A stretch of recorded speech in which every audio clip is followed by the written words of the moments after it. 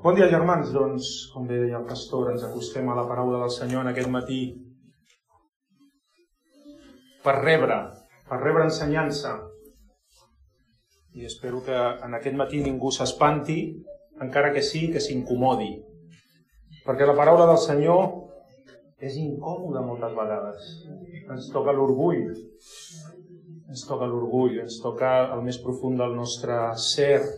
I això incomoda, ens fa veure el pecat, ens fa veure la falta. Ens acostem al capítol 6 de Mateu,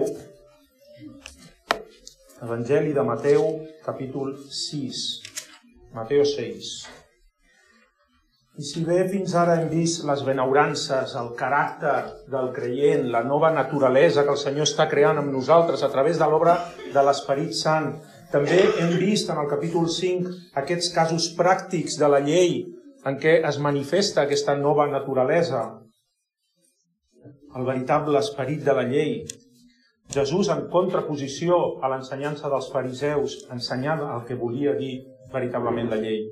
Doncs ara Jesús ens presenta en aquest capítol 6 la descripció d'un creient, d'un cristià vivint en el món, posant en pràctica tot l'anterior, sense perdre la perspectiva que estem davant de la presència de Déu. Estem en el món, però estem davant del Senyor. Estem davant de la seva mirada en tot moment. I veurem en aquest capítol 6 com el creient ha de viure en obediència, en dependència d'aquest Déu. Però, això sí, immers en les preocupacions de la vida, amb les necessitats de la vida. Ens acostem al capítol 6 de Mateu i tot i que ens fixarem en els 4 primers versets, m'agradaria llegir una mica més. Llegirem del 1 fins al 6 i després del 16 fins al 18. Que són els 3 casos pràctics que ara explicaré. Diu així la paraula del Senyor. Procureu de no fer la vostra justícia. Si teniu una altra paraula, ja la podeu tatxar. Vale? En la Bíblia en català, jo ja ho he fet, l'he tatxat, posa almoina, vale? Però la traducció correcta és justícia, després ho explicaré per què. Procureu no fer la vostra justícia davant dels homes per ser-ne vistos. Altrament, no tindríeu cap recompensa del vostre Pare que és en els cels. Quan facis almoina, quan des limosna, aquí sí, és correcte, doncs no trompetegis davant teu com fan els hipòcrites a les sinagogues i als carrers, a fi de ser lloats pels homes. En veritat us dic, ja tenen la seva recompensa. Tu, en canvi, quan facis almoina, procura que la teva esquerra no sàpiga el que fa la teva dreta, a fi que la teva almoina resti en secret. I el teu Pare que mira en el secret, ell et recompensarà en públic. I quan preguis, no siguis com els hipòcrites, perquè els agrada de pregar drets a les sinagogues i a les cantonades de les places per fer-se veure dels homes. En veritat us dic, ja tenen la seva recompensa. Tu, en canvi, quan preguis, entra dins la teva cambra i tanca la teva porta i prega al teu Pare que és en el secret, i el teu Pare que mira en el secret et recompensarà en públic. I ara em salto tot el Pare Nostre, i anem al verset 16, versículo 16. I quan dejuneu, no sigueu com els hipòcrites que fan un posat abatut, perquè es desfiguren les cares a fi de mostrar als homes que estan dejunant. En veritat us dic, ja tenen la seva recompensa.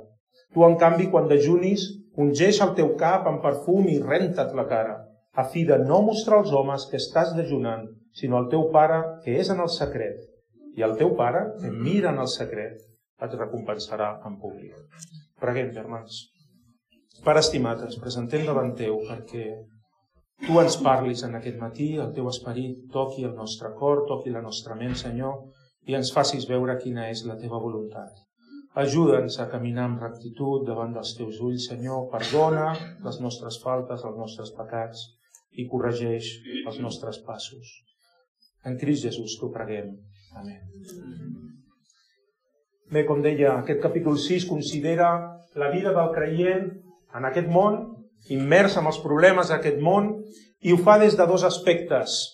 La primera part, que és tot el que hem llegit, de l'1 fins al 18, encara que hi ha un parèntesis que és el Pare Nostre, ens parla de la vida, diguem, religiosa, per entendre'ns. No m'agrada mai aquesta paraula, no m'agrada, per als creients, però és la vida religiosa, on veiem la descripció d'aquest pelegrinatge del cristià en aquesta terra, de la seva relació amb Déu, en tot aquest procés de la vida cristiana, la vida en aquest món. El creient sap que no és d'aquest món, però també sap que estem en aquest món, sabem que estem en aquest món i estem envoltats d'aquestes preocupacions, subjectes, en relació a aquest món. Ara bé, com ha d'actuar el creient en aquesta necessitat, en aquesta realitat que estem en el món? I aquí comença la segona part, que no ho hem llegit, en el verset 19, quan Jesús diu: no us feu tresors a la terra. Heu de viure a la terra, teniu unes necessitats en aquesta terra, evidentment, i les heu de suplir, però no us feu tresors a la terra. Com gestionem, com afrontem tot allò que necessitem? Menjar, beure, roba, casa, totes les necessitats que podem tenir. Tot és lícit de tenir-ho, però com ho gestionem? Com treballem per aquestes preocupacions que hi ha en aquest món? Sense caure en una dependència, sense caure en una idolatria. No us feu tresors a la terra. I si fins ara hem estat veient l'ensenyança de Jesús contrària a l'ensenyança dels fariseus, doncs ara és igual. No té per què ser diferent. Jesús ens ensenyarà en base, i comença el capítol 6, en base al capítol anterior, capítol 5, verset 20. Què diu? Mateu 5, 20. Perquè us dic que si la vostra justícia... Què era la justícia? Què és la justícia segons el que ensenya Jesús aquí? La voluntat de Déu. La paraula de Déu. Si vosaltres esteu seguint la voluntat de Déu, però aquesta justícia que vosaltres perseguiu, de la que teniu fam i set, com havíem vist a les benaurances, si aquesta justícia que busqueu, que anheleu, no és superior, no sobrepassa la dels escribes i fariseus, que són legalistes, que són literals a la paraula però no busquen l'esperit de la llei, si vosaltres feu com ells, no entrareu pas en el regne dels cels. Per això en el primer verset que hem llegit, 6:1, capítol 6, verset 1, la paraula correcta en el grec és: procureu no fer la vostra justícia davant dels homes. Procureu no viure segons la voluntat de Déu davant dels homes per ser vistos. I ara Jesús passa a aspectes pràctics de la vida. La meva dona sempre m'ho diu: has de ser més pràctic, has de presentar... Doncs avui seré superpràctic. I Jesús parla de casos i aspectes pràctics de la vida, i n'hem llegit 3. Hem llegit 3. En aquest verset primer és una introducció i una conclusió del que Jesús parlarà, i ens parla de l'almoina, de l'oració i del dejú. I no caiguem en l'error de pensar que literalment són aquestes 3 accions de la vida religiosa les que hem de seguir. La vida religiosa o la vida del creient és molt més que l'almoina, l'oració i el dejú. Però són 3 casos que Jesús posa com a exemple perquè entenguem un principi general, un principi que ha de regir, ha de governar la vida del creient. I quin és aquest principi que Jesús vol presentar? Viure d'acord a la voluntat de Déu.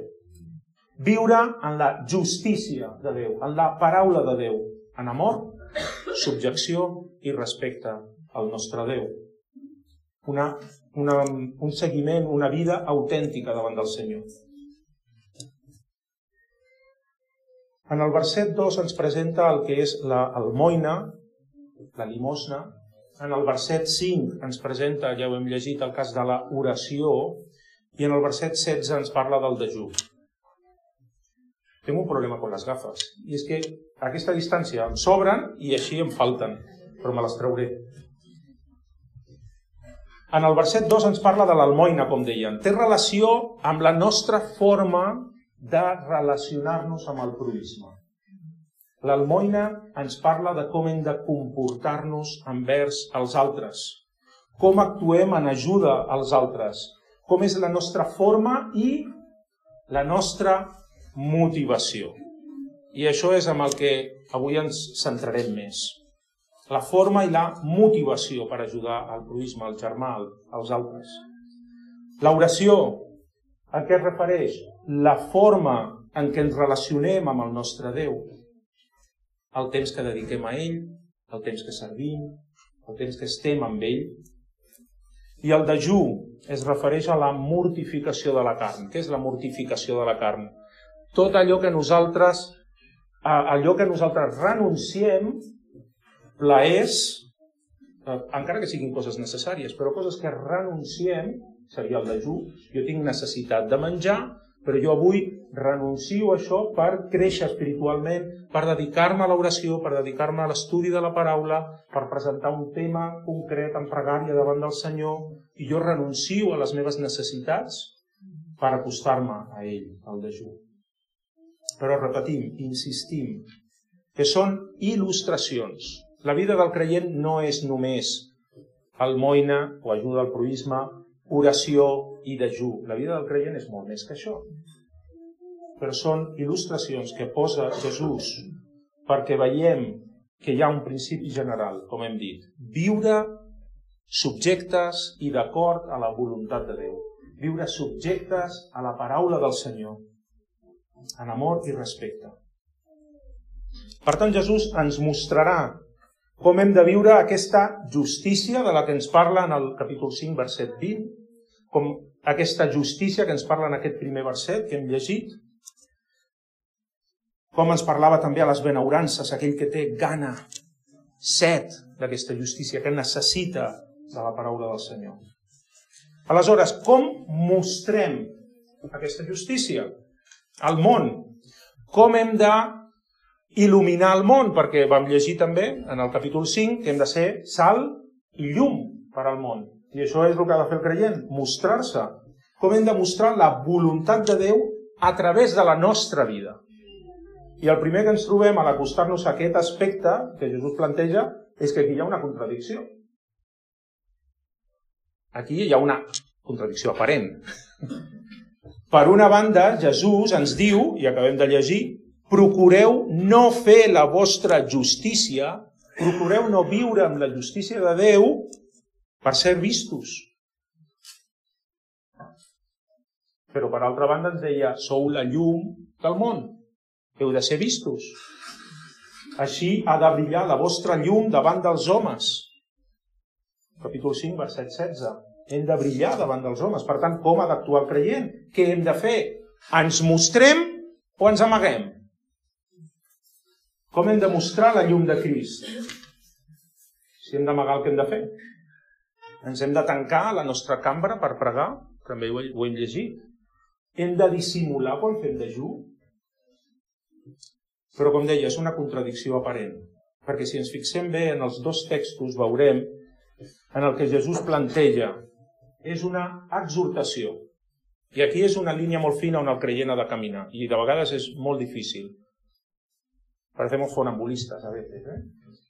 Hem de fer equilibris. Hem de fer equilibris, realment. Però és una exhortació a fer les dues coses. Per una banda ens han de veure. Per una altra banda no ens han de veure.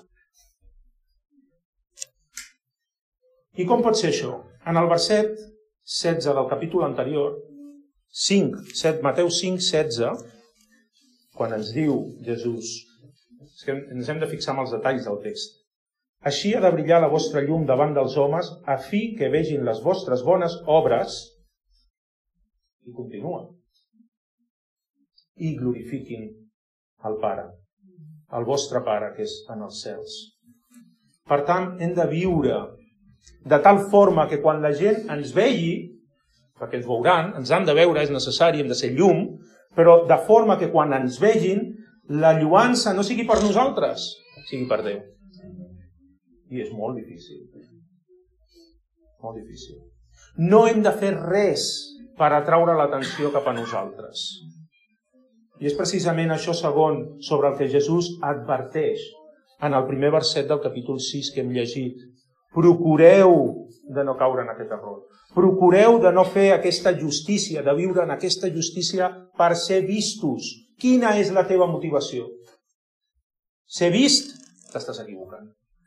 Quina és la teva motivació? Que t'aplaudeixin? T'estàs equivocant.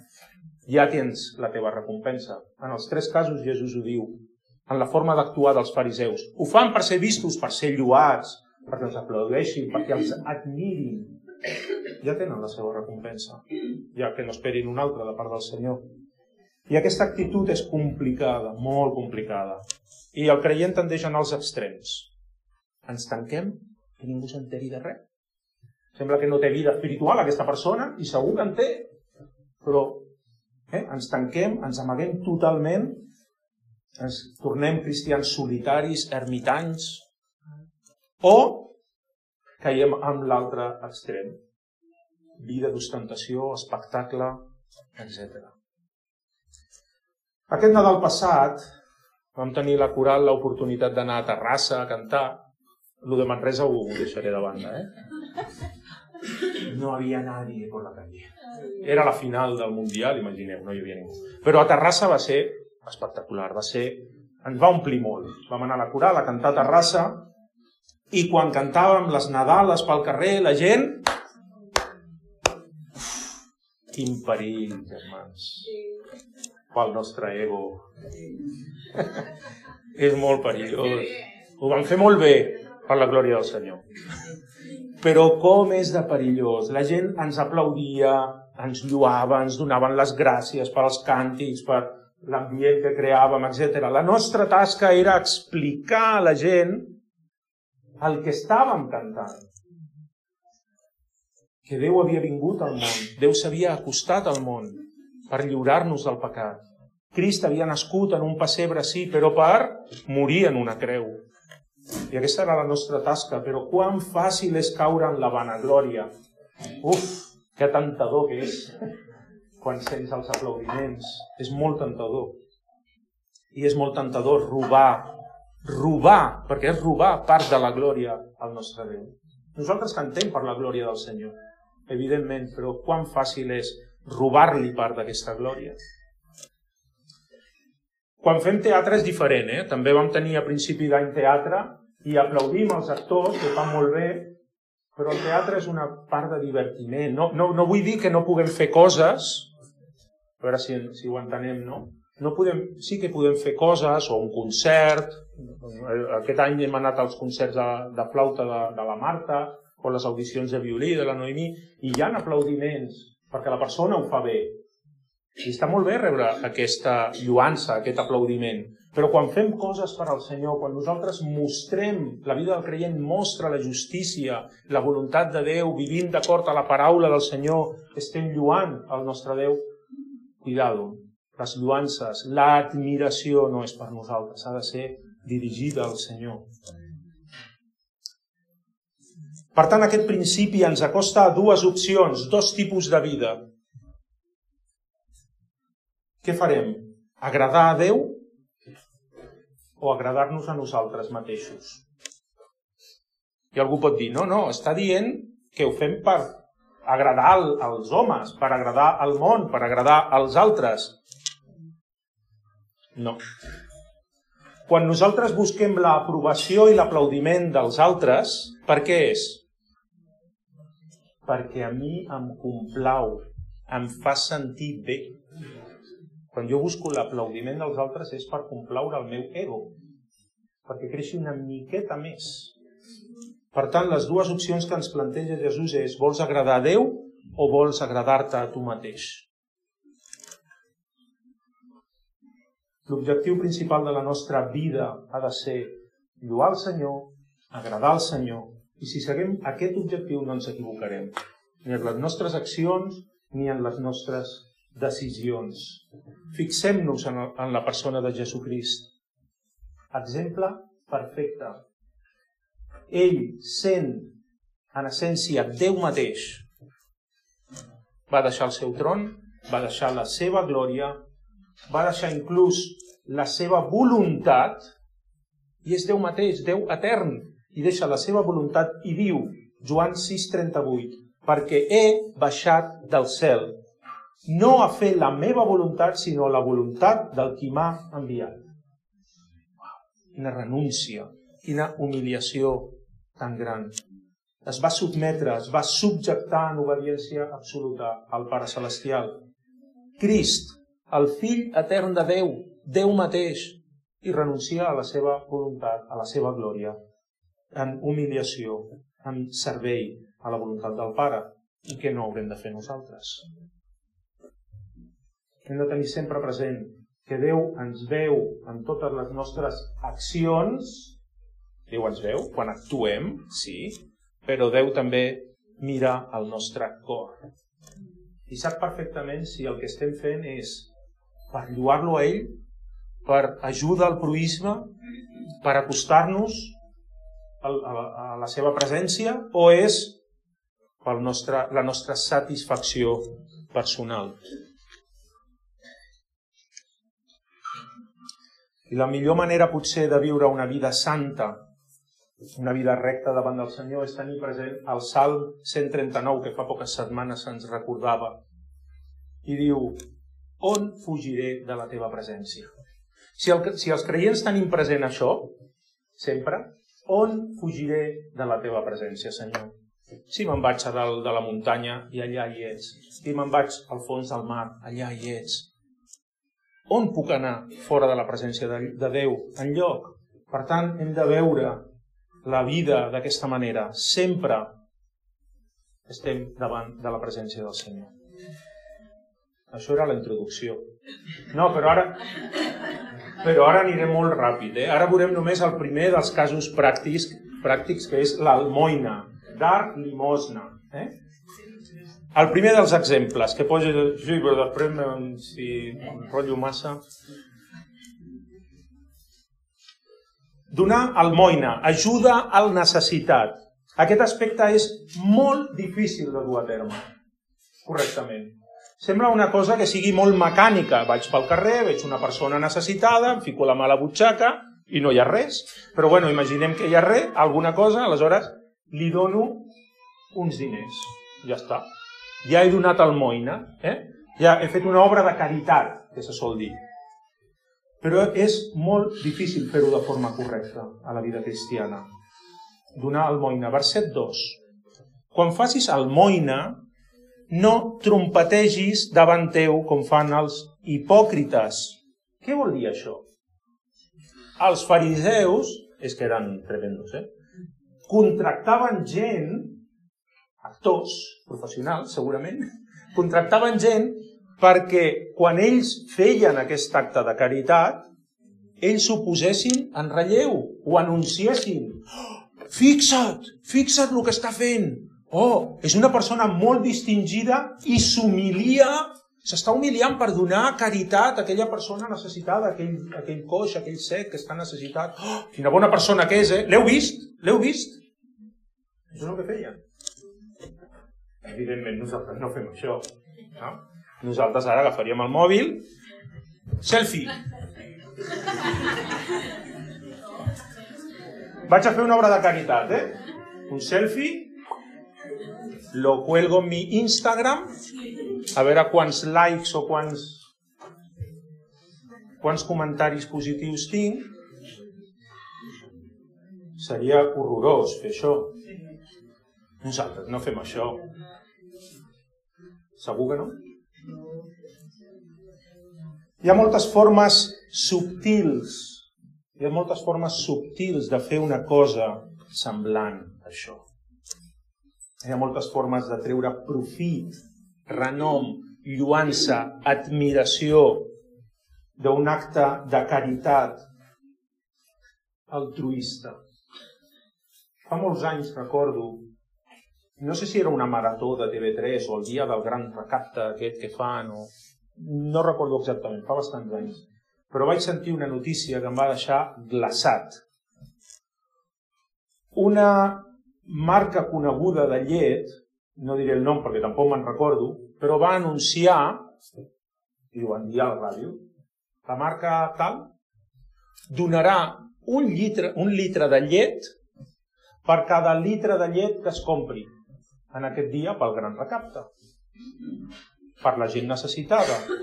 O no sé si és que donaven un litre de llet o 10 cèntims d'euro per ajudar.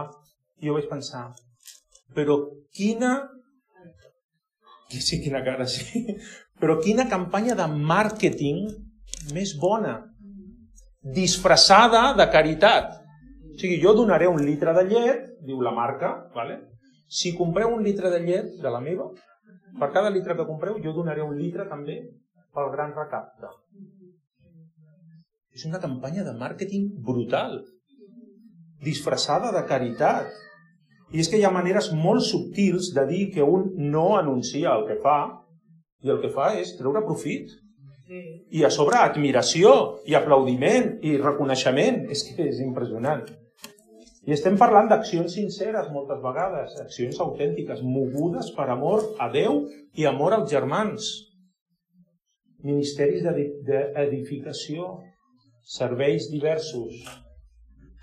Però si en última instància el que es busca és la glòria pròpia, la lluança pròpia, això serà tot el que rebrem. Serà d'edificació i benedicció, sí, però per tu ja no. Tu ja hauràs rebut el teu aplaudiment. Quina és, doncs, la forma correcta d'actuar? Com ha d'actuar el creient? Ho diu Jesús. No trompetegis davant teu. Bueno, nosotros no tenemos trompetas. Què vol dir? No anunciïs de cap manera el que estàs fent. Ho estàs fent, ho fas per la glòria del Senyor, doncs no cal que els altres ho sàpiguen. Si dones una almoina, si fas caritat, si estàs ajudant els altres, no cal que ho posin al butlletí. Que no? Fulanito de tal ha dado no sé què per ajudar a tal persona. No cal posar-ho, oi que no? I això no ho fem. Gràcies a Déu, això no ho fem. Però és que Jesús va més enllà. Ja he dit que era difícil, Jesús va més enllà. Què diu després? En el verset 2. En el verset 3. Quan facis almoina, quan ajudis al proïsme, quan ajudis als altres, quan vulguis fer una obra de caritat, que la teva esquerra no sàpiga el que fa la teva dreta. Què vol dir això? Que no t'ho diguis a tu mateix. No he resuelto de la duda, ¿verdad? No t'ho diguis a tu mateix. I aquí està la part difícil. És molt difícil. No sentir-se orgullós de la teva bona acció. Haver fet una bona acció normalment ens mou a un sentiment de complaença. Ens sentim bé. Però això és molt tentador per fer créixer el nostre ego. No ser com aquell que actua malament. Donar gràcies a Déu perquè no sóc com aquell que no ha fet l'obra de caritat. Jo he vist la necessitat i jo he actuat. I això em fa sentir millor que l'altre. Imaginem, ara que s'està recollint ajuda per Turquia. Veus com soc pràctic? Ara que s'està recollint ajuda per Turquia. Imaginem que després, no sé si s'anunciarà en el temps d'anuncis i tal, germans, doncs obrim, sé que ja s'està fent, obrim ajuda per Turquia. I imaginem que una persona, un germà, una germana, comparteix el següent. I s'aixeca i diu, mireu, doncs jo estava estalviant per una necessitat que el Senyor em mostrés i jo donaré 500 euros per ajudar els damnificats a Turquia. I ho fa d'acord. I ha estat estalviant amb amor el proïsme, però malament, perquè ho ha fet en públic. Malament per aquest germà o germana que ho ha anunciat. Tot i que la generositat és genuïna. Però malament. Segurament rebrà admiració, rebrà comentaris. O si no rep els comentaris, com a mínim ho pensarem, oi, que generosa. Carai, no? Que bona, i jo no ho he fet, jo no tinc ni 10 euros per poder ajudar, i mira, uau, com ha previst per ajudar al proïsme i tal, uau. Però potser hi ha un altre germà que està callat, que fa un parell de dies va fer una ofrena en silenci, en anonimat, en l'anonimat, i va entregar 1.000 euros. I aquest germà, que ningú sap qui és, pot pensar per si mateix: jo no he caigut en l'error d'aquest germà. Mira que dir-ho davant de l'església, que dona 500 euros, i jo fa 2 dies que em vaig avançar i vaig donar 1.000. I això seria com aquella paràbola de Lluc, capítol 18. Gràcies, Senyor, perquè no sóc com els altres. Gràcies, Senyor, perquè jo ho he fet en l'anonimat. Gràcies, Senyor, perquè no sóc com l'altre que mira que dir-ho davant de tots. Com de subtil és el pecat quan entra a la nostra vida, al nostre cor. No ho has anunciat en públic, però tu has dit a tu mateix. I això és el que Jesús vol dir. Que no sàpiga la teva mà esquerra el que fa la dreta. No t'ho diguis ni a tu mateix. No portis un diari de bones accions. Algú porta... Espero que no. Algú porta un diari de bones accions, de bones obres? Espero que no. Actua per amor al Senyor. Actua per amor al proïsme i oblida-ho. I això és el més difícil. Oblida el que has fet. El resultat d'això ho trobem a Mateu capítol 25. Què passa a Mateu capítol 25, verset 34, quan el Senyor crida als seus fills i els hi diu: molt bé, fills meus, entreu en el descans, en el repòs del vostre Senyor. Molt bé, fills meus, perquè jo quan vaig tenir gana em vau donar de menjar, quan vaig tenir set em vau donar de beure, quan estava despullat em vau donar roba. I els servents que diuen, en aquesta il·lustració que Jesús posa, diuen: Senyor, i quan vaig fer això?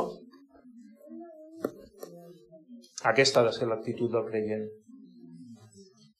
Aquesta ha de ser l'actitud del creient. Senyor, i jo quan vaig fer això? I el Senyor els diu: quan ho vau fer per algú que estava necessitat, a mi m'ho vau fer.